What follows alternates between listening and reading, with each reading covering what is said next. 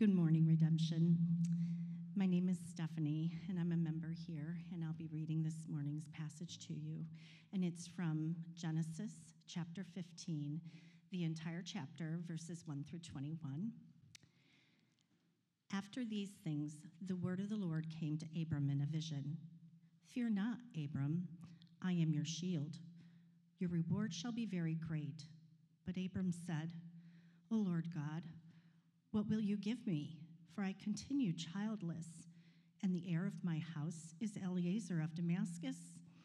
And Abram said, Behold, you have given me no offspring, and a member of my household will be my heir. And behold, the word of the Lord came to him. This man shall not be your heir. Your very own son shall be your heir. And he brought him outside and said, Look toward heaven and number the stars, if you are able to number them. Then he said to him, So shall your offspring be. And he believed the Lord, and he counted it to him as righteousness. And he said to him, I am the Lord who brought you out from Ur of the Chaldeans to give you this land to possess. But he said, O Lord God, how am I to know that I shall possess it? He said to him, Bring me a heifer 3 years old, a female goat 3 years old, a ram 3 years old, a turtle dove, and a young pigeon. And he brought him all these, cut them in half, and laid each half over against the other. But he did not cut the birds in half. And when the birds of prey came down on the carcasses, Abram drove them away. As the sun was going down, a deep sleep fell on Abram, and behold, dreadful and great darkness fell upon him. Then the Lord said to Abram, Know for certain that your offspring will be sojourners in a land that is not theirs, and will be servants there, and they will be afflicted for 400 years. But I will bring judgment on the nation that they serve, and afterward they shall come out with great possessions. As for you, you shall go to your fathers in peace. You shall be buried in a good old age, and they shall come back here in the 4th generation, for the iniquity of the Amorites is not yet complete. When the sun had gone down, it was dark. Behold, a smoking fire pot and a flaming torch passed between these pieces. On that day, the Lord made a covenant with Abram, saying, To your offspring I give this land, from the river of Egypt to the great river, the river Euphrates, the land of the Kenites, the Kenizzites, the Cadmonites, the Hittites, the Perizzites, the Rephaim, the Amorites, the Canaanites, the Girgashites, and the Jebusites. This is God's word for us today. Thanks, Stephanie. Any passage with a lot of weird names, we're just going to have you read those, okay? 2 weeks in a row. Would you pray with me? Oh, Lord God, we're so thankful. We're so thankful for your word. We're so thankful that you reveal yourself through it. And Lord, I just ask that today, as we have various uncertainties, as there are innumerable items in our minds that may unsettle us or cause us to doubt your promises or to doubt your goodness or to doubt your faithfulness, I pray that all of these uncertainties would literally melt away under the crushing weight of your awe-inspiring majesty. Help us to see so much of you in these words. In the name of Jesus we pray. Amen. Uncertainty is all around us. I honestly don't want or need to spend much time convincing ourselves of this. I think, just go to the internet or look at any social media outlet or just see that all the projected certainty out there, there's just enough contradictory claims to make it very true that very little is actually certain in life. And if we're honest with ourselves, we can see that uncertainty tends to eat away at every aspect of our lives. Indeed, it's as if we're plagued by uncertainty, right down to our very souls. We're plagued by the nagging questions: will everything turn out okay? Will God pull through for me? Will he keep his promises to me? Can God pull through for me when I'm faced with so many uncertainties? And I think it's because of this all too common and all too human uncertainty that our hearts are primed to receive the claim of Genesis 15 today. This passage should shine like a beacon into the darkness of our hearts, our faint and uncertain hearts, so tempted to doubt God's goodness. This passage, I'm convinced, is written primarily as a reassurance, a powerful reassurance. And I really do want us to catch this today because I just think we need it. And to that end, I think we're going to see that the claim of Genesis 15 is best seen if we have some interpretational guidelines in place. So specifically, what I mean is that we should keep the original audience of the passage in mind as we're reading this. And it's not an audience we can't identify with. I mean, far from it. But we do need to keep in mind that the context of the intended audience to get the best idea of what the author is trying to get done. Because you see, we as Christians living in present-day COVID-ridden and politically riled America, we aren't the only people in history who need reassurance. As it turns out, the nation of Israel, the original intended audience of the book of Genesis, they were hearing this story of Abram for the first time in a particular season of uncertainty themselves. At the time that this book was written, this was a people who were waiting. They were wandering. They lived outside of their promised land, scared to enter it because they thought their enemies were too strong for them. In other words, there was still work for them to be done. They still had things to do to obey God, but they lacked the faith and the heart to finish that work. This was a nation that God had shown up mightily for again and again, and what was probably their most consistent attribute? Uncertainty, complaining, compromising, fear, anxiety. They often stubbornly refused to believe that God would, or perhaps even could, deliver on his promises to them. They saw the success of their relationship with God as uncertain. And that uncertainty led them to compromise, to be faithless and thankless to God again and again. Ultimately, it led to them wandering around in the wilderness outside the promised land for an entire generation. So now, as they're about to go back in, as they have another opportunity to believe God's promise and walk by faith, not by sight, they need reassurance. They need certainty. And I believe the author of Genesis intends to use this passage, this development in Abram's story, as a way to give them that reassurance. So here's the plan this morning. We're going to keep Israel's context as the original audience in mind. And we're going to keep an eye on the two characters in this story, Abram and God. Because I think the claim of the passage is best seen when we trace what's happening, what's developing between these two characters. Specifically, we're going to look at what each character says and what each character does. So let's start with Abram, the character of uncertainty. Our passage begins with 3 words of context after these things, which of course generally refers to the entire Genesis narrative before, but more specifically, it refers to the events that just took place in chapter 14.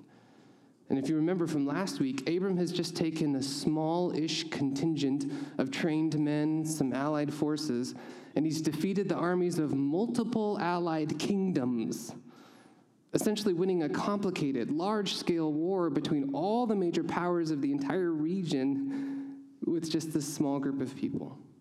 In a very real sense, Abram, this sojourner to the land, this guy who has only recently moved from a far-off country, this virtual nobody, an outsider to the region, has rocked the boat.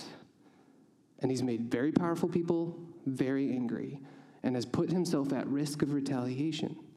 In other words, his future in the land is uncertain. So we, as we look at Abram, our first character, we get a picture of uncertainty right away. But there's more. Let's look at what Abram says in the passage. So keep your Bibles open here as we go through. Verse 2, what does Abram say? "O Lord God, what will you give me? For I continue childless." Verse 3, "Behold, you have given me no offspring."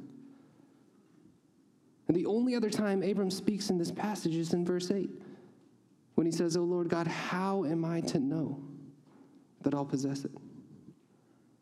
Do you hear the uncertainty highlighted? If we pay attention to what Abram says in this passage, we see more than a hint of exasperation, of frustration. You see, to Abram, his entire relationship with God so far is based off of a promise that has two parts to it, descendants and land. And from his point of view, he left everything behind to follow God for this promise. He left certainty, choosing by faith to follow God. But now, years later, the success of that promise is looking pretty grim. He still has no kids, so the descendants' half of the promise is uncertain. And he just riled up the raging nations currently occupying the land he's supposed to be in, so that part of the promise looks pretty daunting too. Abram's role as a character in the story is to highlight how we as humans are quickly tempted to doubt God's faithfulness when things aren't working according to our own timeline or will. We quickly start to doubt God's promises. And Israel, as they're hearing this story, they were literally repeating the same exact behavior of heart. They, just like Abram, were getting frustrated with God's timing and fulfilling his promises. And in that frustration, they were quick to disbelieve the faithfulness of God. But in contrast, let's look at what God says. Verse 1, "Fear not, Abram, I'm your shield. Your reward shall be very great." Verse 4, "Your very own son shall be your heir." Verse 5, "Look toward heaven, number the stars if you can. So shall your offspring be." Verse 7, "I am the Lord who brought you out of Ur of the Chaldeans to give you this land to possess." Verse 13, "Know for certain that your offspring will be sojourners in a land not theirs." Verse 16, "They shall come back here in the fourth generation." Verse 18, "To your offspring I give this land." Do you hear any uncertainty at all in the word of the Lord? In response to Abram's current political uncertainty, God says, "Fear not, I'm your shield." In response to Abram's uncertainty in the descendants part of God's promise, God says, "Look at the stars, so shall your offspring be." In response to Abram's uncertainty that he'll possess the land that was promised, God says, "I am the Lord who brought you out of Ur to give you this land." In short, God responds to Abram's cries of uncertainty with "know for certain." God reassures Abram that he does indeed remember his promise, and he will fulfill it. That's quite a contrast, isn't it? So let's look at what Abram does in this passage next. Remarkably, it's not much. That's the point. Verse 6, this is what he does. "And he believes the Lord, and he counted it to him as righteousness." Verse 10 through 11, Abram obeys God's command to bring sacrificial animals for the covenant ritual. He prepares the ritual.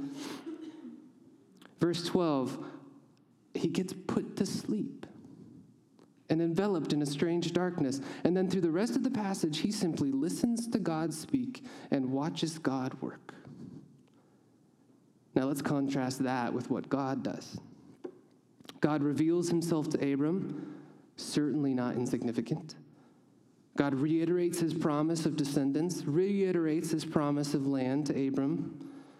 God gives Abram a vision of the night sky that helps Abram see more clearly how big God is, how capable he is to do as he pleases. God sees that Abram has a development of belief, what we would call faith, and he counts that belief as righteousness. And then at the climax, God comes down from heaven and develops his relationship with Abram by enshrining it in a covenant. Do you see the contrast? This passage is far more about God than it is about Abram. And we have to see that. The author of Genesis is showing us that only one of these characters is faithful enough and powerful enough to make this relationship between them succeed. And it's not Abram. Next, I want to highlight two specific developments in the relationship between Abram and God that we see in this narrative. And first, I do want to highlight again verse 6.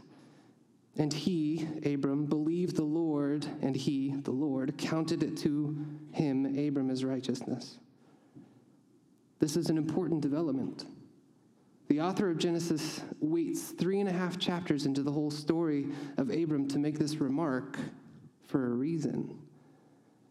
While there has been faith exhibited by Abram previously, something about Abram's belief in God in this context is fundamentally, profoundly meaningful. And here's what I think the author's trying to communicate. Abram's belief in God is advanced. It's matured in response to God's work in developing their relationship. In other words, God's reassurance of Abram worked. He was lacking belief, then God intervened, and now there's belief again. Belief of a kind that leads to covenant relationship. But, and this is important, it's not like Abram's belief is now perfect. Yes, there's been a development. There's been such a significant development that God, the maker of the human heart, the knower of the human heart, sees it and responds to it. That's all true. And that development is attributable to God's intervention. And it isn't yet perfected. There's still more belief needed. There's still some uncertainty left, which is why we need the second major development in this text. We need the establishment of the covenant relationship between Abram and God.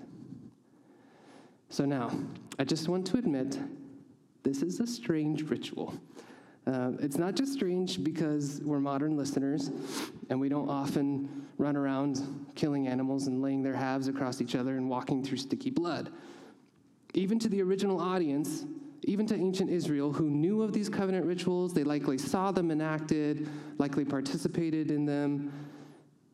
Even to them, this particular ritual would be strange.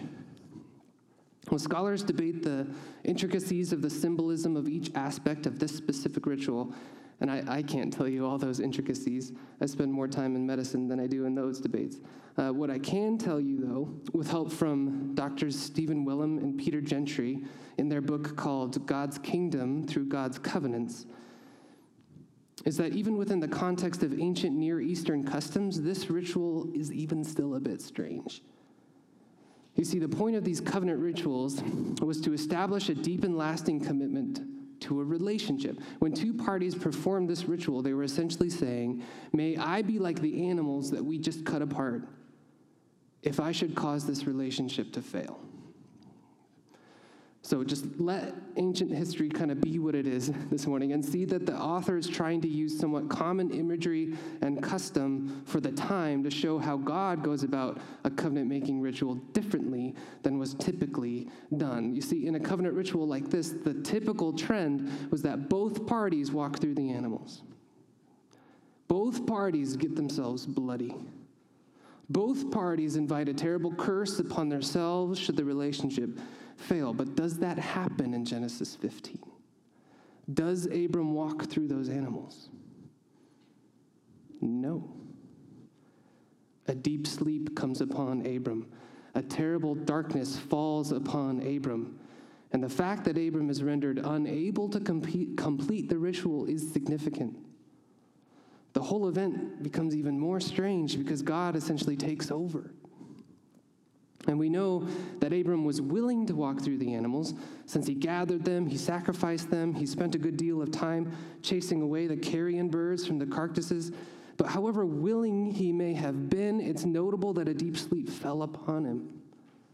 It's important that a profound darkness came upon him. It's essential that a half a millennium spanning prophecy is uttered with astonishing clarity, certainty, piercing the darkness of uncertainty. And it's fundamental to the overall storyline of the Bible to see that God, in the form of a smoking firepot and flaming torch, walks alone through the animal halves. God alone invites upon himself a curse should either member of the covenant prove unfaithful. In other words, God alone proclaims himself responsible for the success of this covenant relationship. Well, think of how Israel would be feeling as they heard this. They would have just heard their history clearly articulated hundreds of years before it happened. They would be floored by the scope and the detail of God's plan for their lives, as if he's this master tactician, this awe-inspiring master and author of every event of their history. And they would have much more intuitively than us grasped the meaning of this one-sided covenant. And if they were truly listening, they would have been incredibly reassured that the same God who spoke the world into being, the same God who called Abram out of certainty into a land of uncertainty based on a very certain promise, that same God against who all odds has kept Abram in relationship through the years, moved the promise toward completion, that same awe-inspiring God who made the vastness of the night sky, who has preordained every aspect of this nation's history, that God walked through the animal halves alone to make certain the outcome of the relationship. In other words, if Israel was really listening and paying attention to the claim of this text, they'd see this: the success of covenant relationship with God is totally dependent on him. You see, what the author of Genesis is trying to get done here is this. He's trying to reassure the people of Israel that God will fulfill his promise. He will give them the land of Canaan. The author of this passage wants Israel to see God drawing Abram deeper into relationship to him, revealing the scope of his awe-inspiring, hundreds of years encompassing vision and plan to cause Abram to be a blessing, and to see that this relationship that God creates with Abram is all they need to get the work done that they have not yet done. Israel should hear this story and fear not, for God is their shield. Israel should hear the story and be struck silent by the incomprehensible scope of God's plan, as vast as the stars are in the sky. And Israel should walk confidently into the land promised them, all because God is the only one who walked through those animal halves. So it's up to God and God alone to fulfill the covenant. Israel's meant to hear the story and exchange all of that uncertainty they felt for certainty, not in their own strength. That's silly, but in God's strength to fulfill his promise. So the call to action for Israel is the same as it is in the entire Old Testament. The call to action for Israel is to have faith in God, to believe God, to take him at his word. And they're meant to approach the work that they still have yet to do with belief in God, and then they're supposed to go do it with certainty. Why? Because the success of covenant relationship with God depends totally on God. And church, this passage should have a similar outcome for us today, because just like Israel, there's work for us still to be done. We aren't yet in the new heavens and the new earth. So just like them, we should use this passage to reassure us. We should use this passage to pump us up, to give our hearts the courage that we need to believe God in faith and then go do that work. In other words, we need to identify the things that give us uncertainty in the promise of God, and then use this claim of Genesis 15 to preach to our hearts and cause them to let go of that uncertainty, choosing instead to have certainty in God. So let me show you what I mean. Let's start with this question. What circumstances in your life cause you to be spiritually uncertain? Taking a cue from Abram's story, let's start here when there's uncertainty in the land. Abram was feeling the squeeze in the land of promise because of political turmoil he just inserted himself into. And friends, if you haven't noticed, there's some political turmoil today here in our land. And as one of your pastors, I do have to ask this. Is that political turmoil causing you uncertainty? And is that uncertainty growing? Is it feeding off of the news and the ups and downs of the pandemic? Feeding on the comments of social media? And could it be that this uncertainty is having spiritual ramifications in your life? Are you starting to doubt God's goodness, his faithfulness, because the ongoing uncertainty in our land? Conservative circles or progressive circles, I don't really care. If there's a political situation going on that gets you so riled up that your eyes are increasingly fixed on the affairs of this world, if your instincts are increasingly favoring choosing sides so that you can better gain the whole world, I just have to ask, even if you won, would it be worth the cost to your soul? And if there's any current cultural or earth-focused issue that would cause you to be like Abram and say in response to God revealing himself to you, yeah, thanks for showing up, God, but what will you give me? For the liberals are taking over my land. Or how am I to know that I'll be protected by your mighty power? Because I'm so afraid of giving or contracting COVID that I just don't interact with people anymore. Church, if uncertainty in the land is causing you to doubt God's promises, let's take a walk under the night sky. Let's get our eyes off of our issues, as big as they might seem, and let's see how the very God and master of the universe has a plan that can't be foiled by one nation's shenanigans. Let's remember that God alone walked through the animal halves to guarantee that this promise would be fulfilled, and let's believe God again. Not because we can force ourselves to be more faithful, not because we have the strength in and of ourselves to manufacture faith, but because we have seen that the success of covenant relationship with God doesn't depend on us. It depends on God. Do you see it? Like the author of Genesis 15 does with Israel, we have to learn to identify that uncertainty and let God crush it under the weight of his awe-inspiring sovereignty and his faithfulness, because the success of relationship with God doesn't depend on us. It depends on him. Well, there's another particularly common uncertainty for us today, the uncertainty of when life doesn't progress according to our plans. And for Abram, this looked like still not having even one child years after following God to a different land based off of the promise that he would have descendants. And for us, this can look remarkably similar. What if your family isn't starting the way that you dreamed it would? What if you suffered through a miscarriage, or 2, or 3, and now the promise of God is just looking dim and uncertain? What if you haven't found yet that spouse that your heart aches for, and now the promise of intimate relationship with God is seeming ironic? What if your job's a dead end and you feel as you're wasting precious years of your life doing something meaningless? Meanwhile, it seems everyone else around you is progressing, and the promise of reward for working as if you were working for God just seems laughable. What if death has invaded your life and has rocked your faith so hard that you don't even know if there is a God to make a promise? And church, I'll never minimize the pain of suffering that we experience while we sojourn in this sin-soaked earth, because that's real pain, and there's terrible heartache here. And it's pretty important we admit that. But I love you too much not to tell you this. According to this passage, our pain, no matter how it stings, our disappointment, no matter how distressing, it can't stop God from fulfilling his purposes.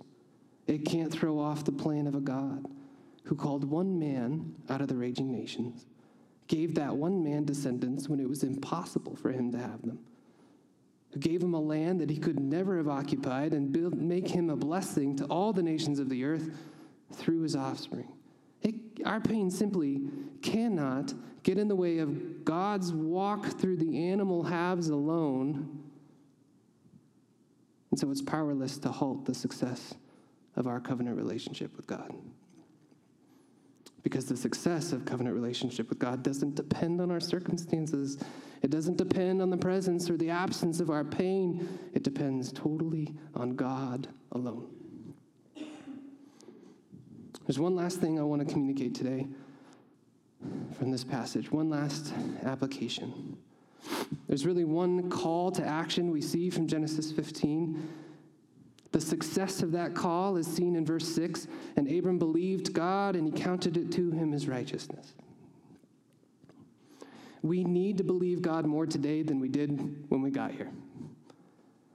We need to develop our faith. If we don't, we won't actually go out from here and get the work done that God has for us still to do. But I do have some bad news. We have, unfortunately, made a lifetime habit of being pretty bad at believing God. Indeed, by nature and by choice, before God intervened in our lives, we wanted nothing to do with him. Rather than believe God, we raged against him. Rather than take him at his word, we rejected his word and sought for anything and everything to worship, particularly ourselves. In fact, all of the uncertainties we've been talking about all morning, they all kind of boil down to one thing, don't they? Our uncertainty is born when our self-worship is hampered.